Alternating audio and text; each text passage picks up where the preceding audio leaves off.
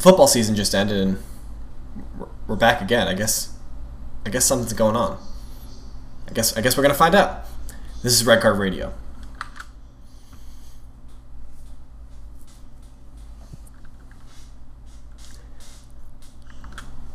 Good morning, good evening, good afternoon, wherever you're tuning in from. Thanks for tuning in. This is Red Card Radio. We are a weekly look at the Premier League, but we're in the middle of the summer. So what are we doing here? We can't be looking at the Premier League if the Premier League doesn't start for another 2 months. So this is our yeah, we can. This is going to be our summer episodes. We're talking about the Euros. We're talking about fan comments. We're just going to talk about silly things over the next couple weeks before the domestic calendar starts to pick back up. But right now we've got some international tournaments going on. We had a fun comment from one of our listeners on Twitter that we're gonna deal with tonight. But as always, my name is James. I support Arsenal, though I'm not wearing an Arsenal kit today. Decided to take the night off. Next to me is Brad. That's at KSBradG on the Twitter. He's our resident Chelsea supporter and most obnoxious presenter on the podcast, at least for the time being. And then down below, that's at Whiteheart_Sean. He is our Tottenham Hotspur supporter. I would say something mean and cruel about Tottenham at this point, but I think it's best probably just best to leave it at it's Tottenham. Yeah, it's the most prestigious club in London. I think, but it's not because London's still blue. It's the most prestigious club in Italy, I believe, as well. Yes, it is. But before we get started, if you guys could hit that like button on this video, share it with a friend, subscribe. If you're on our podcast, subscribe to our podcast, share it with a friend, and rate it on whatever podcast listening platform you're listening on, and rate it 5 stars. 5 stars. 5 stars, or I'll find out where you live, and I will steal your Uber Eats. We would prefer we would prefer 5 stars, but I mean, if you have honest feedback for us, I will highly inconvenience you. You can still give us the 5-star review, and we'll read all of the comments, and we'll take your feedback honestly. But still give us the 5-star review. I will strongly inconvenience people that don't give 5 stars. All right. With that, with the shameless plug out of the way, we're going to get into it. So our last episode was 2 weeks ago. We talked about the Champions League final and the Europa League final, all that good stuff. But we did have a few comments on YouTube from some of our listeners. Jimmy, our boy Jimmy, he agreed with Brad that Chelsea won the Champions League final and that they were dominant. Yeah, they did. They were dominant over the course of the match.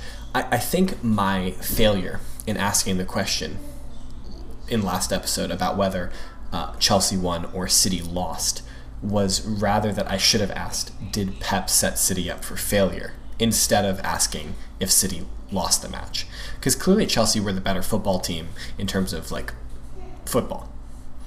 And on the day they were the better team. But I think my point was I thought that Pep set them up for failure.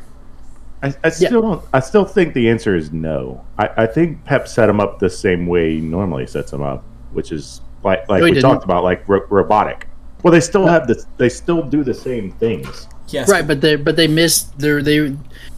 He tried to catch Tuchel off guard, and he did, but it ended up backfiring by not starting Fernandinho or Rodri as a solid 6 and moving Gundogan back into that midfield role where that's not what he does, and we just ate him alive. Exactly. So yes, you can see my question. He overthought himself. Right, he overthought it, but Chelsea still won the game because we beat them in all 3 of their formations with 2 CDMs, with 1 CDM, and with 0 CDMs. Well, you're talking about over the course of the 3 matches that you guys played. Correct. Which brings me to my next point, that Will, our boy on YouTube, also agreed that Chelsea have clearly been dominant over City over the last couple weeks, and his exact quote is 3 wins in a row is pretty demonstrative of Chelsea's dominance over City recently, and I don't think you can disagree with that per se, because it's. I mean, you can, but you'd be wrong. Yeah, it seems like a poor choice to take. Yeah. But that brings me to our Twitter comment, and this is what we are kind of This is kind of the meat and potatoes of today's episode. Paik on Twitter, he suggested to us that we should kind of round robin our teams, and each one of us should take a different team. So as an Arsenal supporter, I don't want to look at Arsenal's transfers and things like that, but I should look at one of your guys' teams and think, okay, this is what I think you guys need. This is who I think you guys should sell. These are the positions I think you should sell. So what we did is we kind of broke this up, and Brad is going to be looking at Arsenal.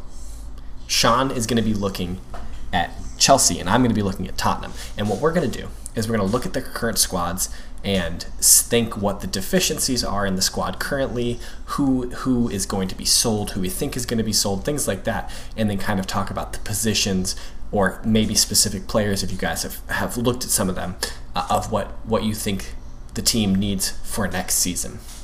And we're going to start with the reigning European champions, Chelsea, which means that's Sean. Sean, you get to dissect Thomas Tuchel's team and tell us what you think they need to do in the summer to make a Premier League championship run and retain the Champions League crown. Tell us what Chelsea can do, Sean. All right. So the simple answer is they don't need to do a lot. I mean, they clearly just won the Champions League. Mm-hmm. So that's the simple answer. Yeah, we did. Yeah, I hear you. The little bit more complicated answer is I think it's time to put Azpilicueta out to pasture. Reece James has clearly supplanted him. So you can look at right backs. I'm not going to attempt his name, but the kid from Ajax is really good. If you guys would like, let me look him up.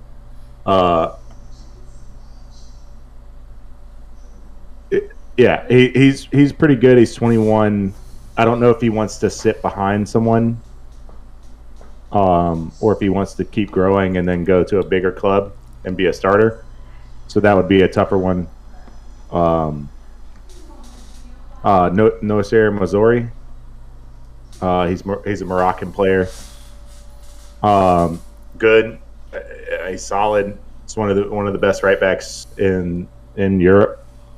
That would be a good one, but the problem there is he's probably, at least at the beginning, not starting over Reece James.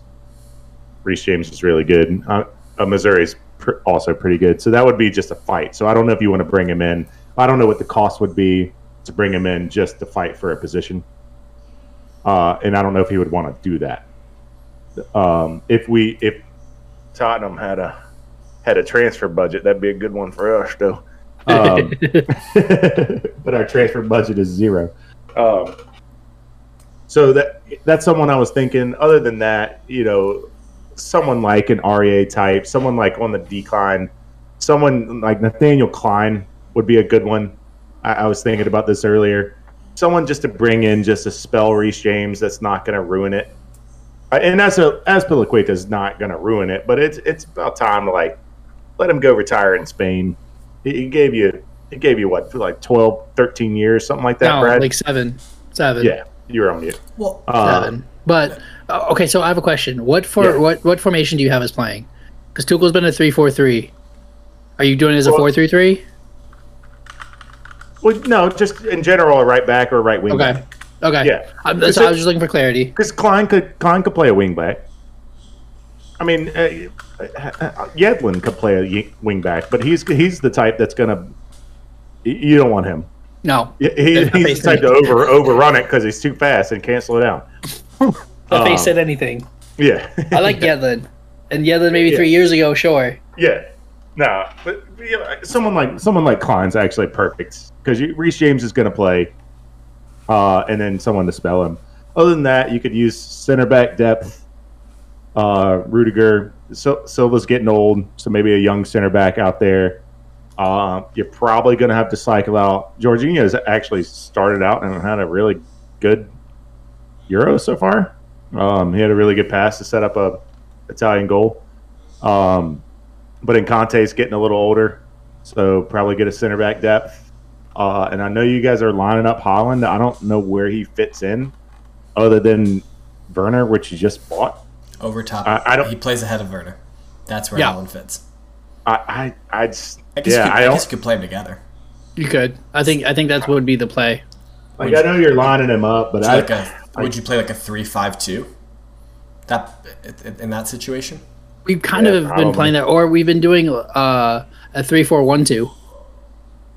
Yeah, 3-5 would work with I mean, it's the same thing. Havertz and Pulisic on either side. Yeah, that could work.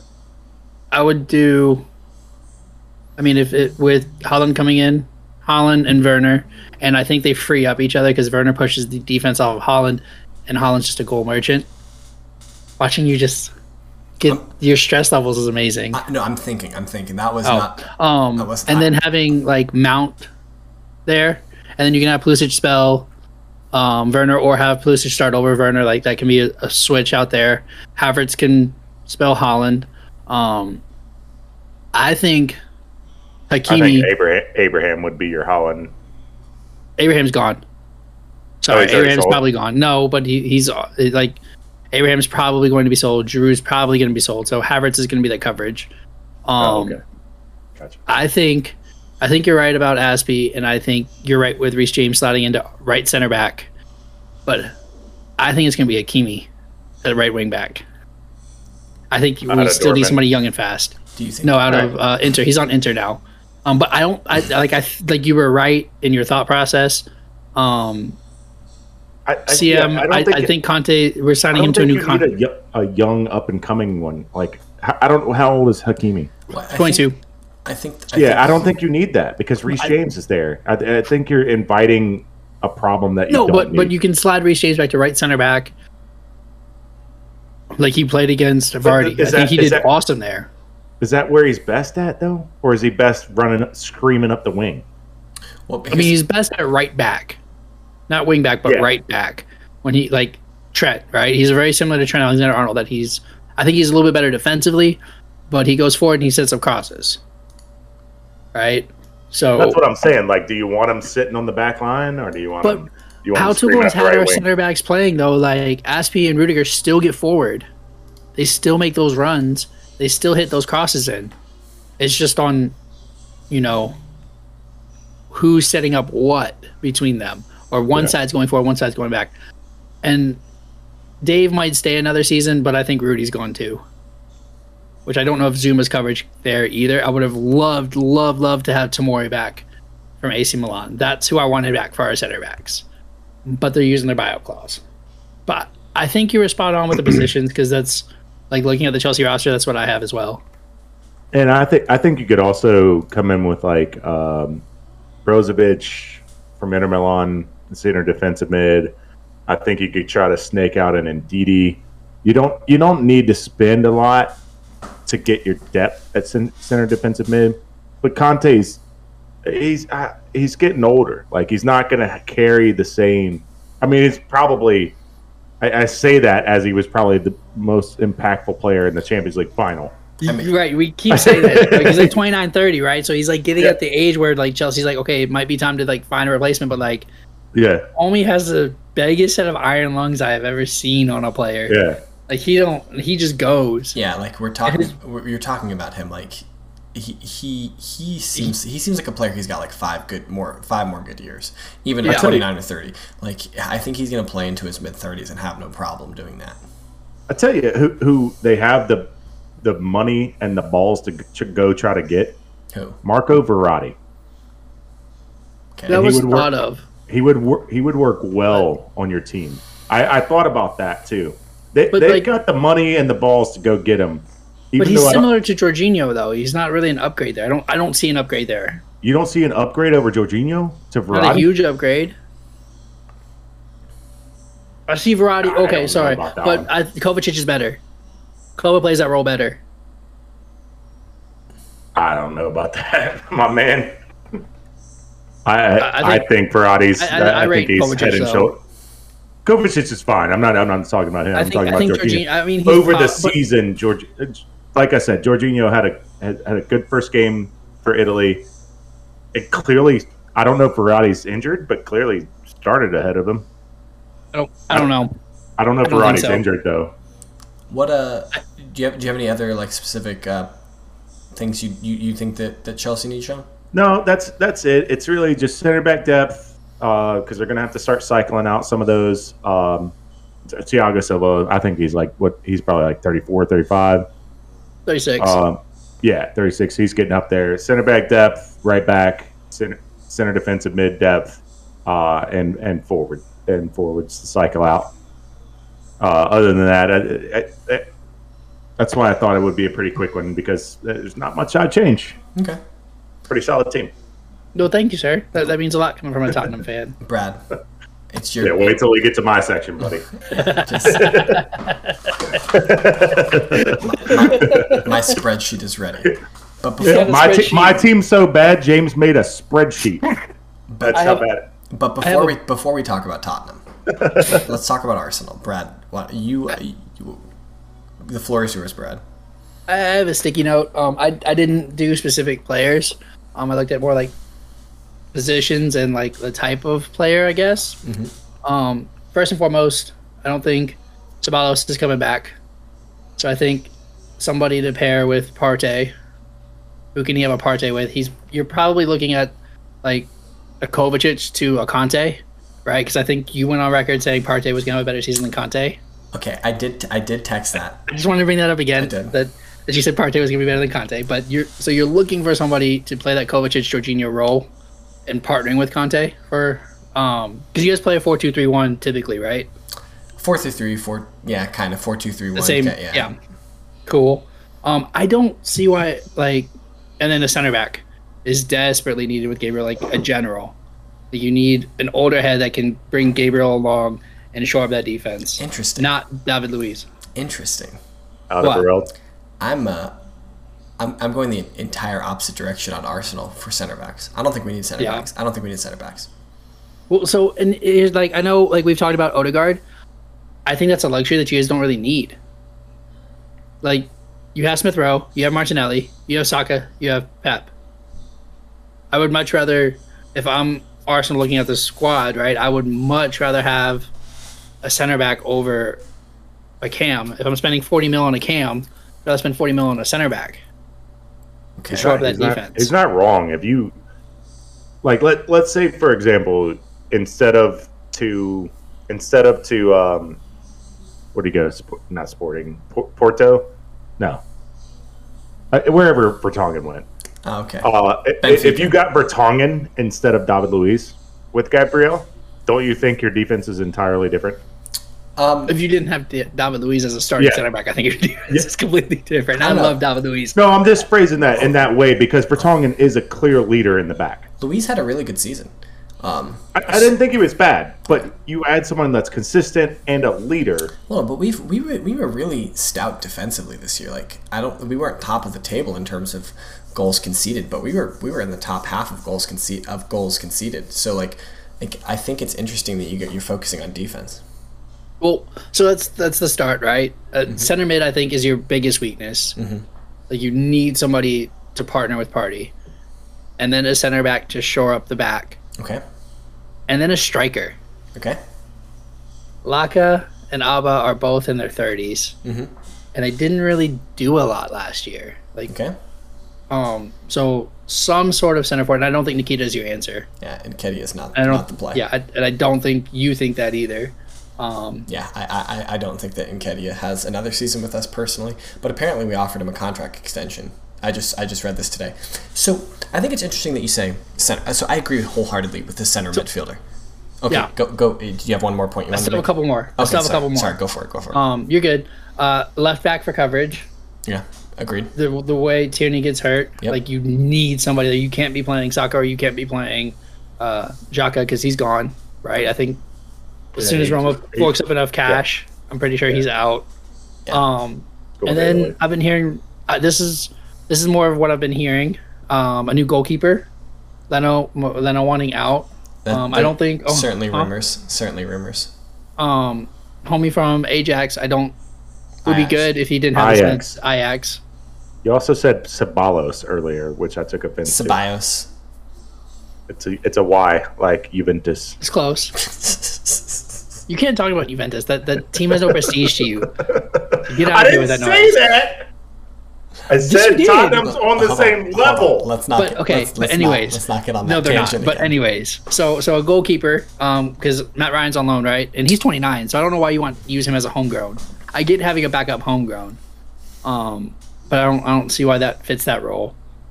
And is Bellerin staying, or who's your right back? Was my last one. It seems like Bellerin's probably going to go. The talk at the beginning of this most recent season was that he agreed to play one more season and that he would go after this season. And after watching him play the season, like, I love Hector Bellerin, like, but he hasn't been the same player since he came back from injury. And so yeah. Okay, so it sounds like you think Arsenal need a goalkeeper, a left back, a center back, a right back, a central midfielder, and a striker. Yes. Okay. I mean, so let me think about this. A whole new squad. Yeah, apparently. So interesting. So I agree with we clearly need to do something at goalkeeper. If Leno stays, great, but we still need a backup goalkeeper. So we might need 2 goalkeepers this summer if Leno goes. But I guess the good thing about Leno going is that he is high value. Like, he should get a lot of money, I think. And if he doesn't get a lot of money, then that's just classic Arsenal failing at being transfer market, because I saw an interesting stat, or like a headline that said since like 2012 or something like that, we've made over 250 million pounds in signing, and we've only sold 2 players for a profit. Something along those lines. I think I sent that to you. I think it was a screenshot. You didn't of a tweet. I mean, I independently saw it on Reddit. I saw the same thing too. You may have also sent it to me. Yeah. But and you guys are what, 10 defenders in 5 years? Yeah. Well, okay. So let's talk about. I agree with you. Left back, Tierney needs backup. Kolasinac is not the play. Kolasinac needs to go. And we do. Who's going to defend Mesut Ozil? Well, Mesut Ozil's in Turkey, so. So y'all remember that video? Oh yeah, I remember it. That was great. I was thinking about how I could try and make a joke about it, but then I failed, so I just moved on. And then you made the joke, so I'm happy you did. We clearly need depth at left back. Saka is okay coverage, in the case of major emergency, but yeah, we do need like dedicated left back. Depth. He's so much better going forward, though. Exactly. He's like your most important player going forward. Like you. Exactly. It works in a pinch, but we shouldn't want to pinch. Right back, we certainly need another right back. Okay, but let's talk about center back. So we have Gabriel, we have Pablo Mari, we have Rob Holding. We're getting Saliba back from loan. Saliba had an incredible 6 months at Nice. Like, when I talk about incredible, like insanely good 6 months at Nice. And you guys are going to say, oh, it's the French league, oh, it's Farmers League, whatever. But like, he played insanely well. So he's super young. So I don't necessarily disagree with the idea that we could use a veteran center back, but I don't think it's strictly necessary, because we have 4, in my opinion, really solid center backs. Do we have a Virgil van Dijk? No. But we don't have a Harry Maguire. You know what I mean? I think that we have 4 really... You do. His name's David Luiz. No, David Luiz is gone, bro. He's released. Oh, okay. What about a Ben White? I think a Ben White would be phenomenal. But is he so my question is Nathan Ake? No, God, no, please no. Or Mings.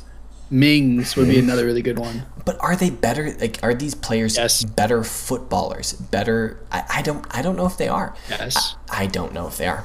I don't know. Maybe this is me being a homer, but I don't know if they are. I think that we're okay if we don't sign a center back this summer, I'm not mad. The only reason I agreed with the general in the back is because we this is on record on tape. Check the tape. Of me and you guys, I think, agreeing that Gabriel is not much different, and they're really similar in age. I think Gabriel is 23, Davinson Sanchez is 25, I believe. They're really close in age, and they are the same way, where you can tell they are just naturally gifted but they make bonehead mistakes sometimes. And you're like, what are you doing? And I'm not talking about Eric Dyer, Granit Xhaka mistakes, which is really funny, by the way. When Davinson Sanchez and Dyer play in center backs, it's the same as Gabriel and Eric Dyer. Or Gabriel and Granit Xhaka at center back. It's just like I got mad again thinking about the penalty that Dyer gave up when he was on the ground and karate kicked a calf of an Arsenal player for no reason. Like, what are you doing? You're like 29 years old. You should know better by now. But anyway, that's Granit Xhaka. He's 27. He's 27. All right, sorry. Whatever. You should still know better by now. Agreed. Like, don't make boneheaded mistakes like that. Agreed. You're too old to be doing that. But like Sanchez could benefit from having a Van Dijk, a Vertonghen, a John Terry someone like to bark orders at him and get him in line. A Cahill. Cahill's a good one. That's a really good one. And he's free. He cannot run. Cahill's a little too old. He couldn't run when he first came in. Now, but like Cahill when he came to Chelsea, yeah, that's a good one. All right. The one veteran center back that I'm willing Arsenal to sign is Giorgio Chiellini. That's the one. That's the only one I'm accepting. Here we go. I say that because I rate Chiellini, not because of the meme, because I rate him. Just give. But we're doing it for the memes Bonucci. too. Just give Bonucci. I mean, I would take Bonucci as well. Bonucci's a beast. I agree with you. We need center midfielder. Also, speaking of Chiellini, he's been 39 for 40 years now, I believe. He's running it back again next year. He's Benjamin Button. Like, why has he looked this old for this long? I don't understand. Max Allegri convinced him to run it back. So, but all right, back to the point. I agree with you. We need center midfielder. I don't disagree with you on we need a center forward point. But if we get a center forward, if we get a center forward, like a veteran center forward, we need to sell one of Oba or Lacazette. We can't go into the season with Lacazette, Oba, and another third veteran center forward. Though Oba has been most productive coming from the wing, coming from wide. He scored the most goals not playing centrally this season. So I think that was kind of a mistake trying to play him centrally. He plays best out on the left, but the problem is there might be other players who play better on the left. Or Martinelli and Saka. Interestingly, Saka's been playing on the right. Yeah, well, Saka's on the right. He can play either. So Pepe's been kind of playing on the left some, but Martinelli on the left would be, I think, provides a little bit of a different aspect than Oba brings. So I don't disagree. I mean, like I like Oba, but I don't have any like strict attachment to him as a player.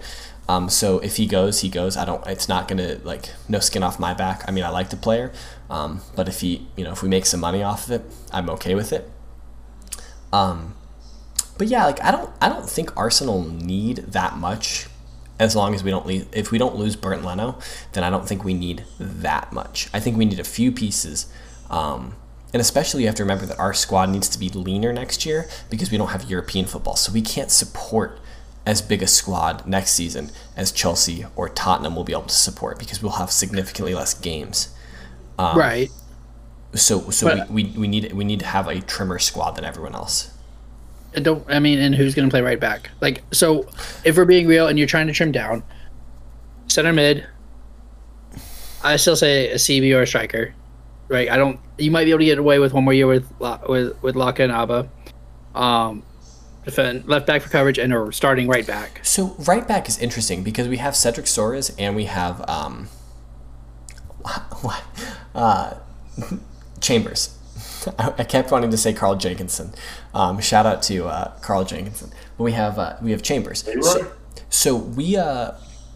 Chambers actually has been. Callum Chambers was playing above Soares as the backup to Bellerin, and he even played above Bellerin and looked much better than Bellerin. So is Callum Chambers a win the Champions League right back?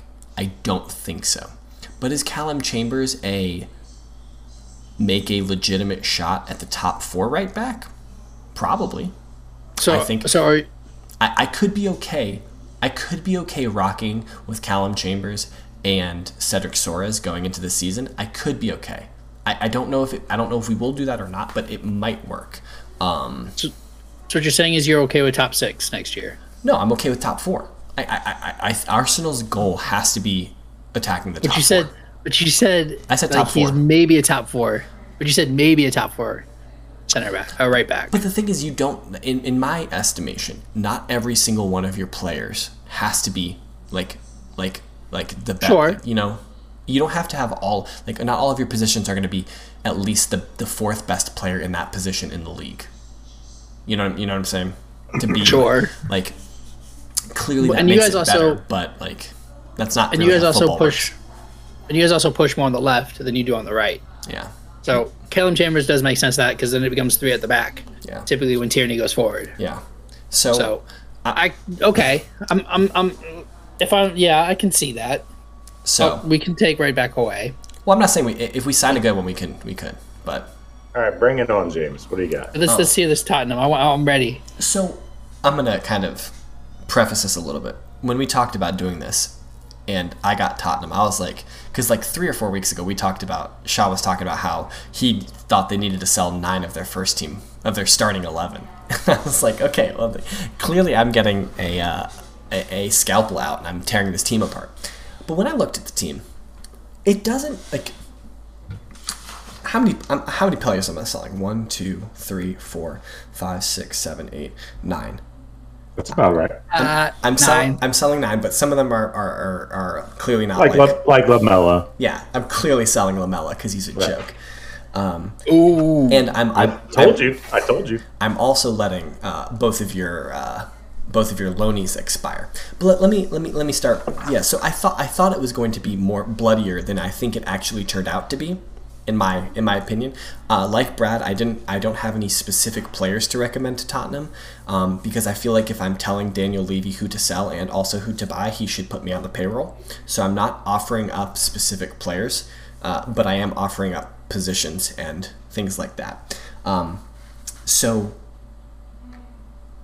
this goalkeeper, Hugo Lloris and Joe Hart, cutting them both, selling both of them. What? Yep. Yes.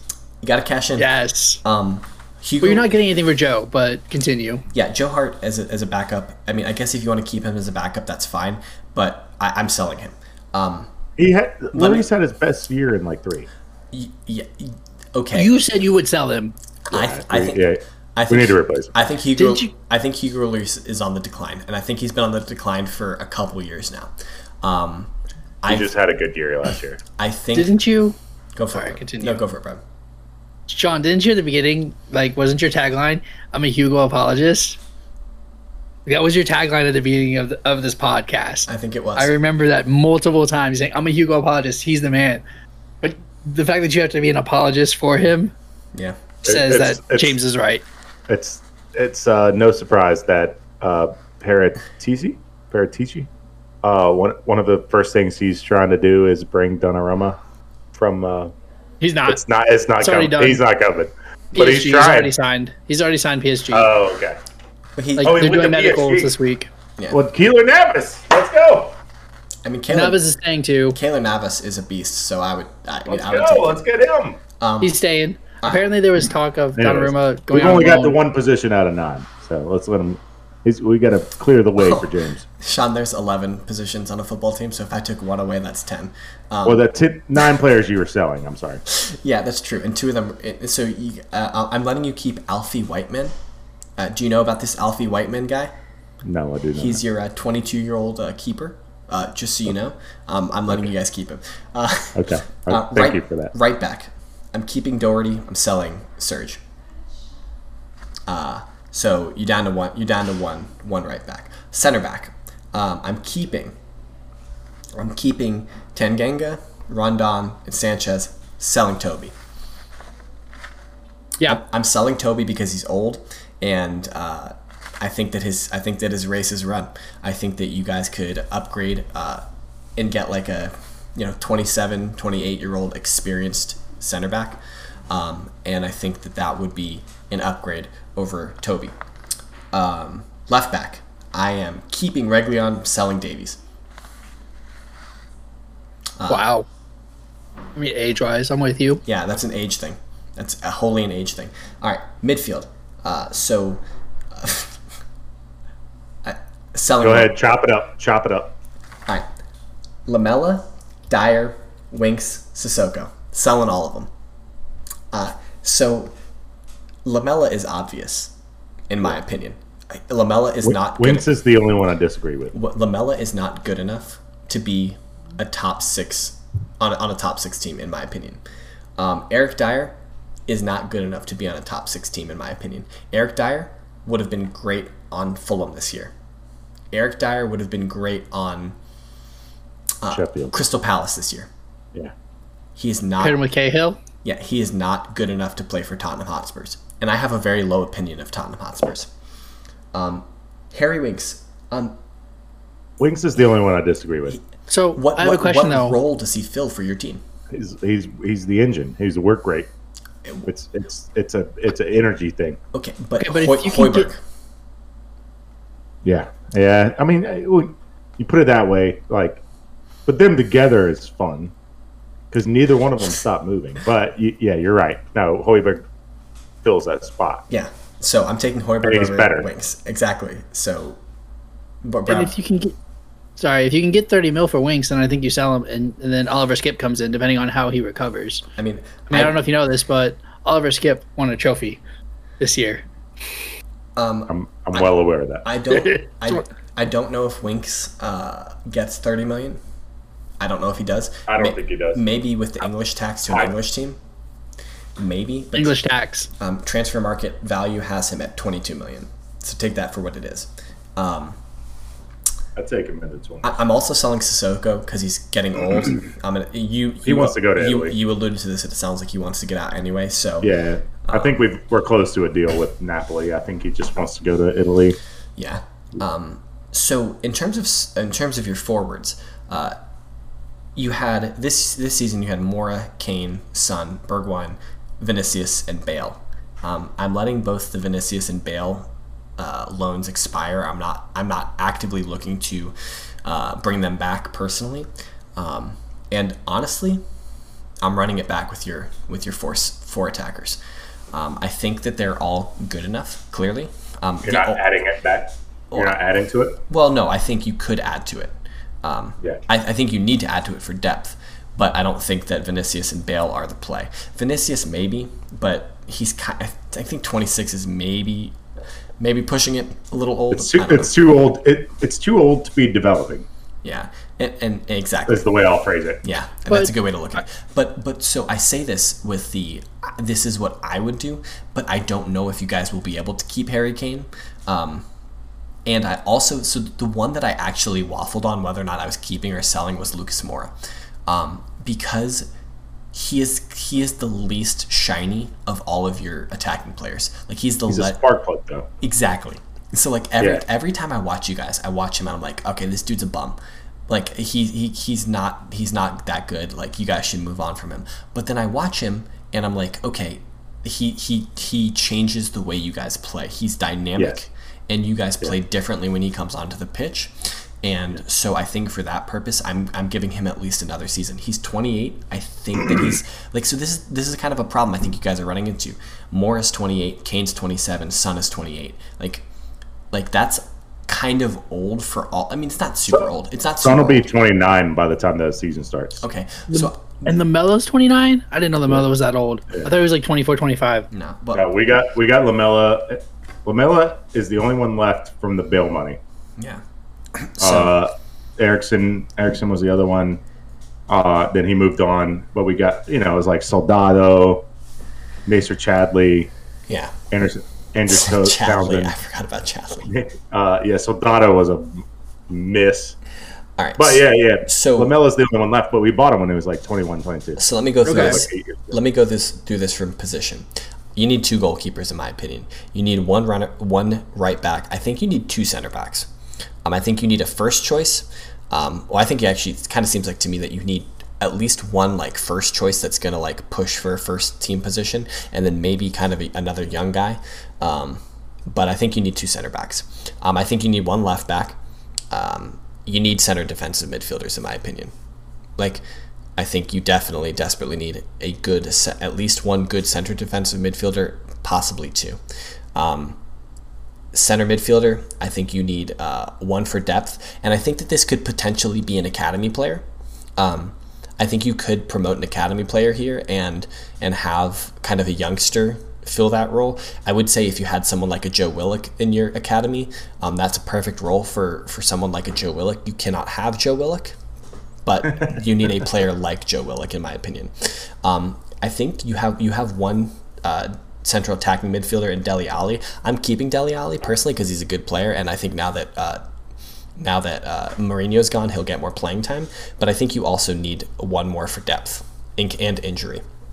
And then you need a right forward or like a right winger, right-footed on the right, and then you need another center forward for depth. But you guys have needed a second center forward for like 3 years, and Daniel Levy doesn't sign it. And I say all this. Hold on, I got one last point to make about Tottenham. I say all this, but what you guys really need is a manager, a first team coach.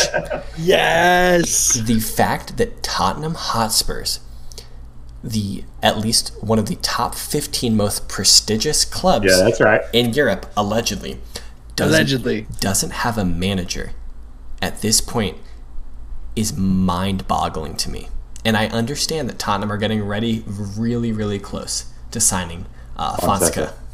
I understand that. You need a manager. You desperately need a first-team coach. It's been too long. You guys have got turned down left, right, and center. Sign a man. Get somebody. The rumored salary is the difference between Tottenham and Conte.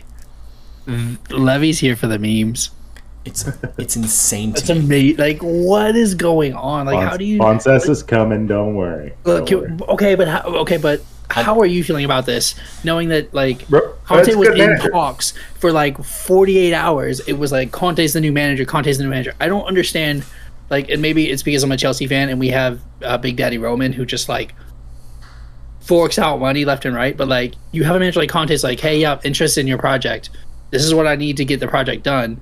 These are the supplies I need. Like, I need my board, I need my markers, I need my glue, I need my scissors. And y'all like, well, you can have glue and scissors. Like, what? I don't understand that. Welcome to being a Tottenham fan. That's what it is.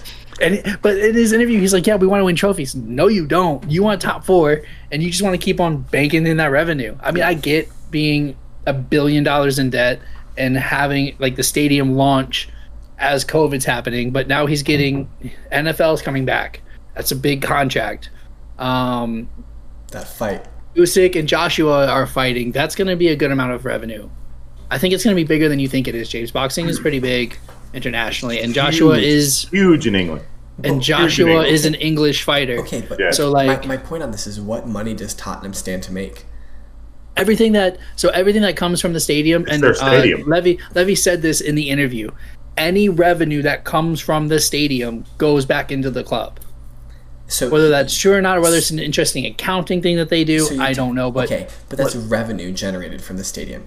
So when we talk about there's like I'm going to refer to that as like the gate, and then like concessions. That's all, like, in merchandise is going to go directly to the boxers because it's no, not all of it.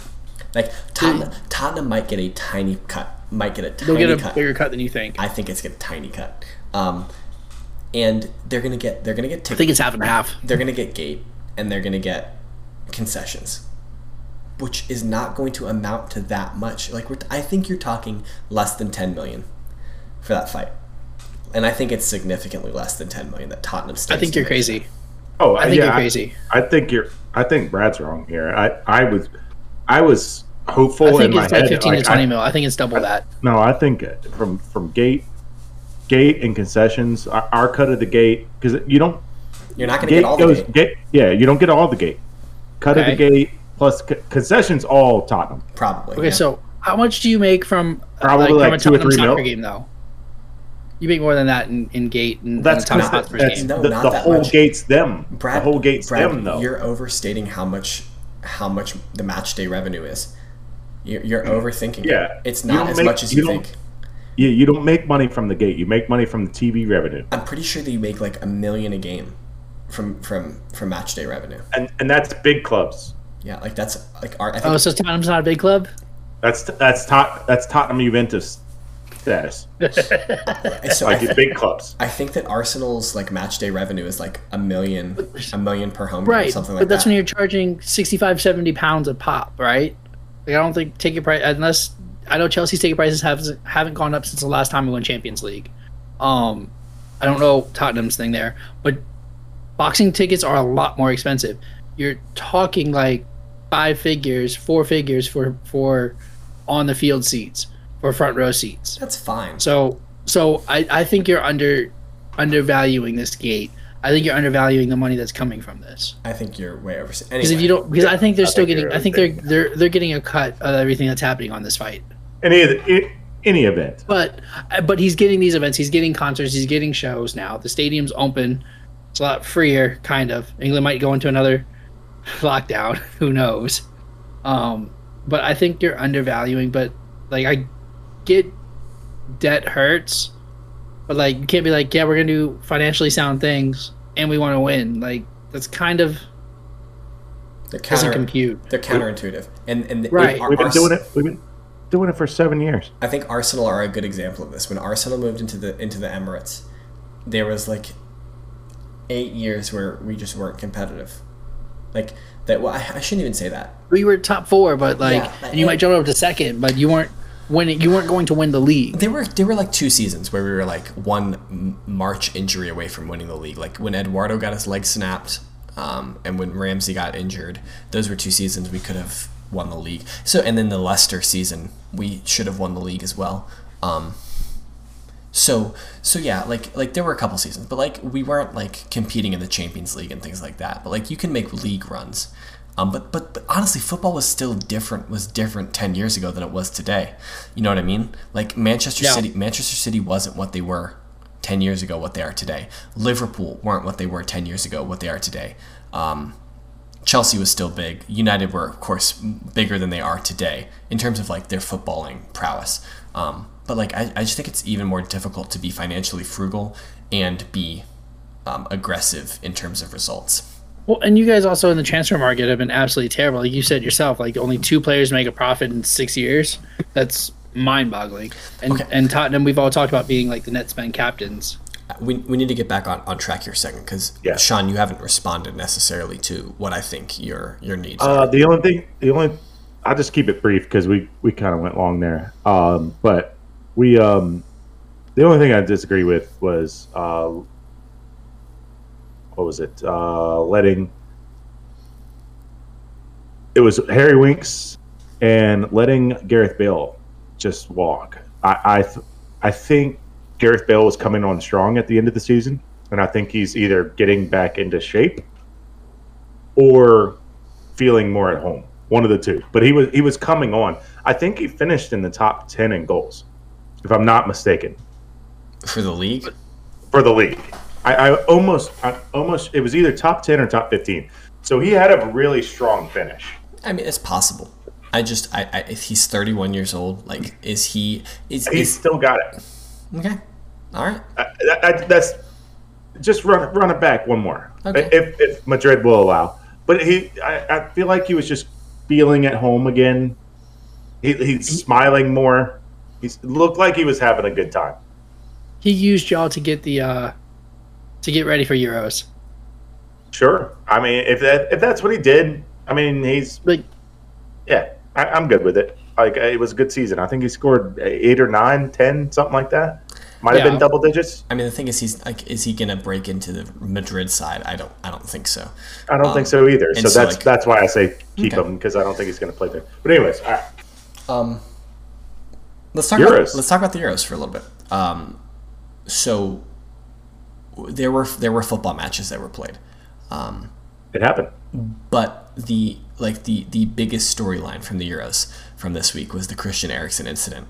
In the 43rd minute of the Denmark-Finland game, Christian Eriksen suffered what appears to be a heart attack in the middle of the game and collapsed on the pitch and required CPR and a defibrillation on the pitch.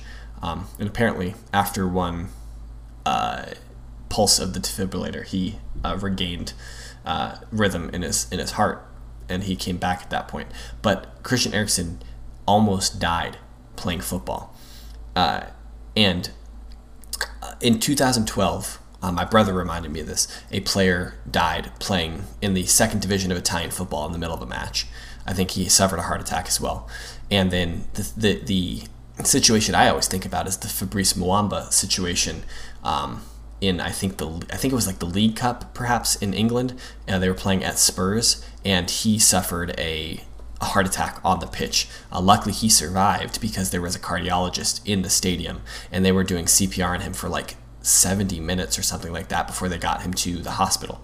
But so there were at least in my recent memory 2 major cardiac related incidents in the middle of a football match that have led to significant upgrades in the equipment that are kept at a football pitch. And so a defibrillator was available and was able to be used to resuscitate Christian Eriksen. And so it's incredible that he's okay. It's incredible that a 29-year-old footballer had a heart attack in the middle of a football match. But that's kind of the situation. I'm going to let Sean, because clearly Christian Eriksen was a Tottenham player. I know you have very fond memories of him, and he's one of your was one of your more favorite players for Tottenham. What were you thinking when you were, because you were watching this live? Tell me what was going through your mind. Yeah, so I was watching it. I watched live. My first thought was when they started to surround him and protect him. I thought this is bad. And then through their legs, you could see clearly they were doing CPR. So I won't recount that because if you haven't seen it, don't. It's not going to make you feel any better. If you haven't seen him collapse, don't. It's not going to make you feel any better. Like going back and watching this again is not going to help you at all. So, no contacts, no ball at his feet, just falls over. That's all you need to know. And I just, it was a moment of panic of clearly something's wrong. You know, when you're watching a live event and clearly, you know, something's wrong. But you could, I was reading a lot on Twitter about, apparently Simon Kjær was the first player to him and rolled him on his side and pulled his tongue out. So thankfully he knows enough that something was that wrong that he needs to get his tongue out of his airway. I'm pretty sure he also started CPR as well. I watched. I didn't take my own advice and I watched it again. He did not. Oh. The medics were there, and he was when the medics got there. He was on his side. Okay. And then they were able to start CPR, and I was texting back and forth with a Man United friend that I have, who was also watching the game, and he said that he cut the TV off when he saw them stop doing CPR, because as a paramedic, that means that's the code. This is useless, gone. Like, we're wasting our time. So he cut the TV off and left because he was feeling like that. And he was like, I just watched a great player die. And luckily, like you said, there was a defibrillator, because apparently the defibrillator is what brought him back. But you know, live, I don't know that. Yeah. When they brought his wife out of the stands, that's when I knew. I was like, he's dead. I watched Christian Eriksen die. I watched him play for 8 years for Tottenham. He's one of my favorite players, and he just collapsed on the field, and I just watched him die. And then holding the sheets up, wheeling him off, that was tough, because I thought they were shielding it from a dead body. So, but I mean, probably 30, 40 minutes later, the images started leaking out, in between the sheets of him with his eyes open and his hand on his head. So that was encouraging. And then we got the reports from UEFA and Denmark official that he was alive, and then reports that he FaceTimed the team and was, he was cognizant. He knew what happened, which is good, which means he didn't have brain damage. He wasn't dead that long, that he didn't have enough, it his head up or something like that. So, but it was a rough 45 minutes, honestly. Yeah. I was on the verge of tears for probably 45 minutes. This is a good reminder for anyone who's listening that even bad CPR is better than no CPR. And that CPR can definitely save someone's life in a situation like that. I was out with my son, and I wasn't watching the game, and you guys started texting, and I was instantly very upset over this. And I don't have any special connection to Christian Eriksen. Honestly, it's probably more animosity from a footballing perspective, because he played for Tottenham and he was a good player for Tottenham. And I was certainly happy to see him leave to go to Inter a year and a half ago or whatever it was. And so, but seeing that happen to him, definitely, I got very upset over it, and I was very relieved to see that he survived. And I think all of my my messages to you guys when we were texting about this was just a situation like this. A player cannot die on a football pitch in 2021. Like there has to be ambulances and defibrillators and doctors and people there that can at least get someone to a hospital. And so I was very relieved to see that they did have the equipment in place and that they did use it properly, and that he survived. I don't know if you have any thoughts on this, Brad, that you want to add. No, I was the same way. I agree with you. Animosity towards Eriksen, because he always, when he came on for Tottenham, he was always dangerous. Again, very happy to see him leave. But I was tore up about this too. I was kind of freaking out, watching it happen. As I came back in, the amount of stress that I felt from this was crazy. And it's how is this still possible? Do you know most English clubs actually don't have a defibrillator? They have to actually pay £800 to the FA to get one.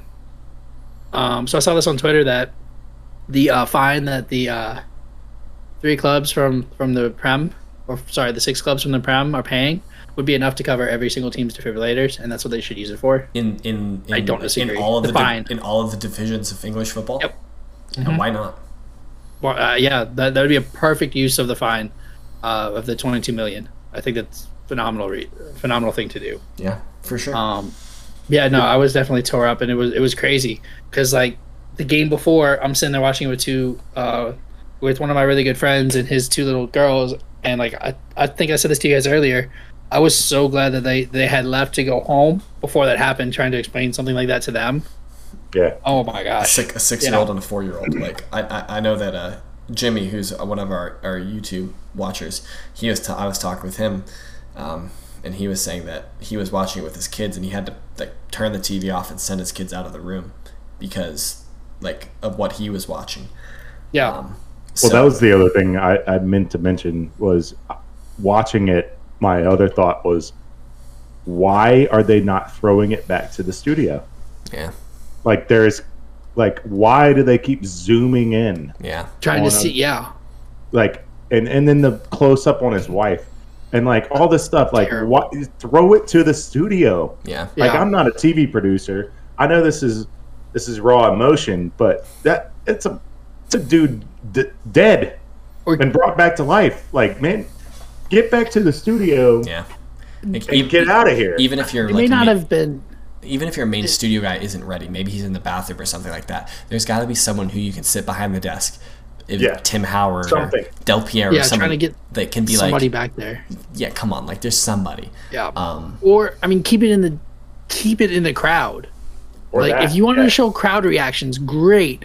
I don't need to see his wife. I don't need to see what's happening. Like we all understand. As soon as the team circled around him, we all understood what was happening. Yeah. We don't need to see that. Yes, I think that was a huge fail on ESPN's part. Well, and that's not necessarily all of ESPN, because that happened to other broadcasters as well. Right. That was the issue with the feed. BBC. Yeah. So like there's a feed issue there. But two great moments in sportsmanship. One, I don't know if you guys noticed, maybe from the picture if you've seen it, but Finland's supporters gave up their flag to be one of the sheets to hide Christian Eriksen. Yep. I saw that. So the Finland flag was helping shield him. And then when they resumed play, the Finland supporters chanting Christian, and then the Denmark supporters chanting Eriksen back, and then they were going back and forth. I thought that was really cool. Yeah. Once they knew he was alive. I think one person or one entity that needs to be castigated for this, what happened, is UEFA. I think UEFA made a horrible, horrible mistake in going to the players and saying, you guys have two options. You can either play the game right now or you can play it tomorrow before noon. And leaving it up to the players. Because what we heard, what was the public line coming back when they resumed the game about an hour and a half, an hour 45 minutes later, was that, the players made a decision, they heard from Christian Eriksen, and they all as a group decided that it was okay to keep playing. We've now come to hear that that's probably not entirely accurate, and that UEFA gave the teams two options. Either they could resume the game when was earliest, like whenever was feasible, which is ultimately what they did, or they could resume it the next morning and play, like have it finished before noon local time. I understand that this is a football tournament, that stadiums are booked in advance, and that there are logistical issues going on here, but someone almost died. A player in your tournament, a star player in your tournament, a player that is on your promo video leading into your tournament almost died. Yeah. Almost died. And you're going to his teammates and saying, these are your two options. Denmark lost the game. It was 0-0 going into halftime, and Finland beat them 1-0 after this. I don't think that Denmark was mentally prepared to play a football match. They almost saw one of their friends, one of their compatriots, somebody that they've known for years and years and years, almost die playing a football match, and then they're expected to go back out there and perform at the highest level. I think it was Tim Howard brought this point up. Højbjerg missed that penalty kick. You know who would be taking it if he was still there? Christian Eriksen. It would have been Christian Eriksen. So do you think Højbjerg's taking that penalty like with a focused mind? No, absolutely not, because he knows he would not be on the spot if Eriksen was there. Kasper Schmeichel made a pretty terrible goalkeeping error to allow Finland to score.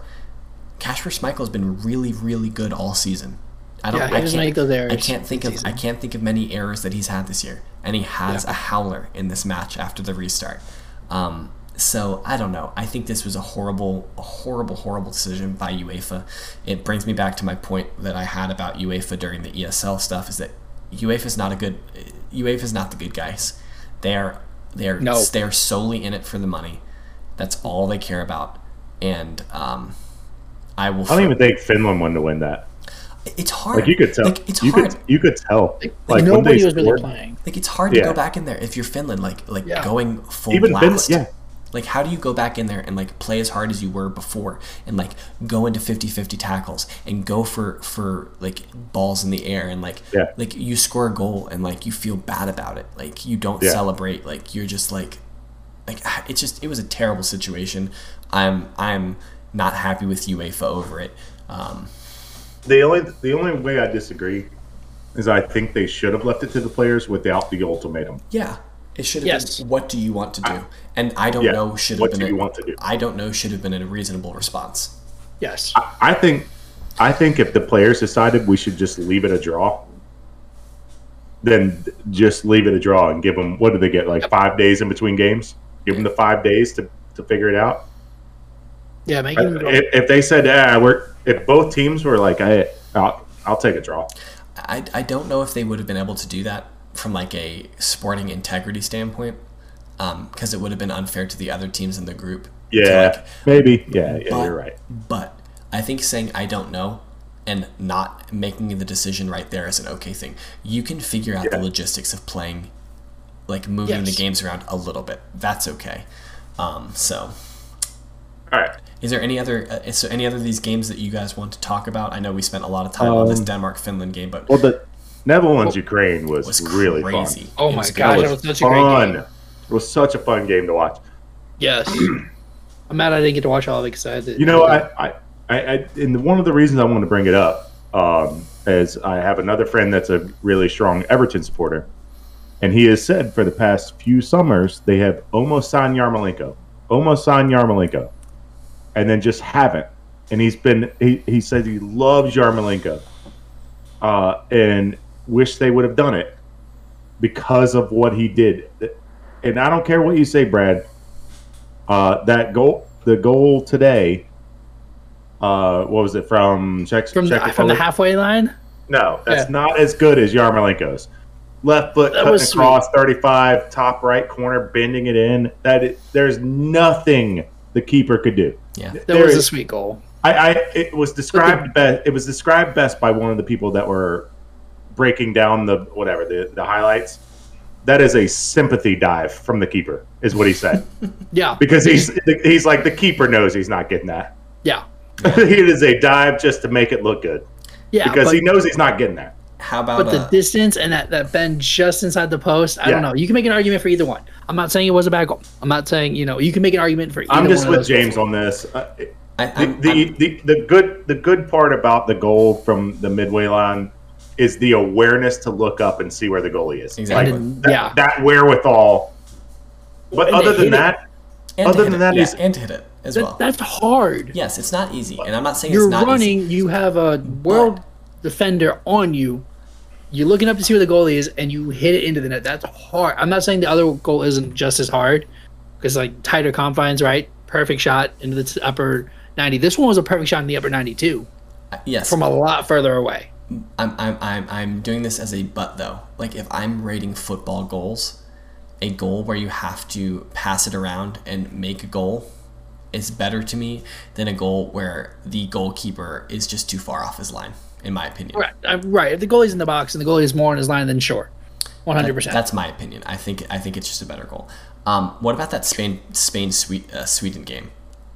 I did not get to watch it, so I want to hear what you have to say. So, if you look at like the stat line, it was like 85% percentage, like possession percentage to Spain, and the Sweden goalkeeper had like 4 or 5 incredible saves. Like Sweden got ran all over, like got absolutely destroyed, but Spain couldn't find a goal, and I think this is going to be a problem for Spain down the line. Is that they're going to have a hard time finding goals. Well, yeah, I mean, Morata is not the play. No. But I'd almost rather Traore. That's all they got. Yeah, it's all right. Wow. I need predictions in the Euros. Brad, who's going to win the Euros? Sheet of integrity. Yeah, put it down. Brad, who's going to win the Euros? Paper of trust and respect. No, that's such a stupid. PTR. We're going to call it the PTR. Paper of trust and respect. Okay, Brad, what do you got? Brad, who you got? Who you got winning? Belgium. Okay, Belgium. Sean, who you taking? I want to go last. Okay, I'm taking Italy. Ooh, that's a good one. That's a good one. I like how we're not going with the favorites here. Nobody's taking France. Are you taking France? I'm going to go.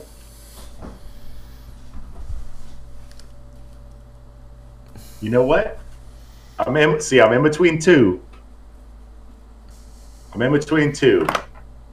And pick right or left hand. Left. Portugal. Wow. So none of us are saying France. Can we talk about this real quick? No, we can't because we're. Do you want to know what was behind door 2? England. France. England. It was England. Wow. Yeah. All right. No, Brad, we can't talk about it, but we'll talk about it next time because we're over. Okay. We're an hour and 10 minutes. Fine. But that's all we're going to do. That's all we're going to talk about. We'll be back in 2 weeks again, talking about more European football, maybe some transfer stuff if some things have gotten spicy. Maybe if Tottenham have a manager, we'll talk about that too. But in the interim, that man to my left is at KS Brad G. Down below is at Whiteheart_Sean. I am at James Tiffany. We collectively are Red Card Radio. We are at RedCard_Radio. That's all on Twitter. Please, like I said earlier in the show, like our video, like our podcast, rate it, subscribe, share it with a friend, do all those things, and definitely catch up with us on the social medias and all that stuff. But that's all we got for tonight. We will be back probably again in 2 weeks. With another episode. So we really appreciate everybody. Thanks so much, and we'll see you soon.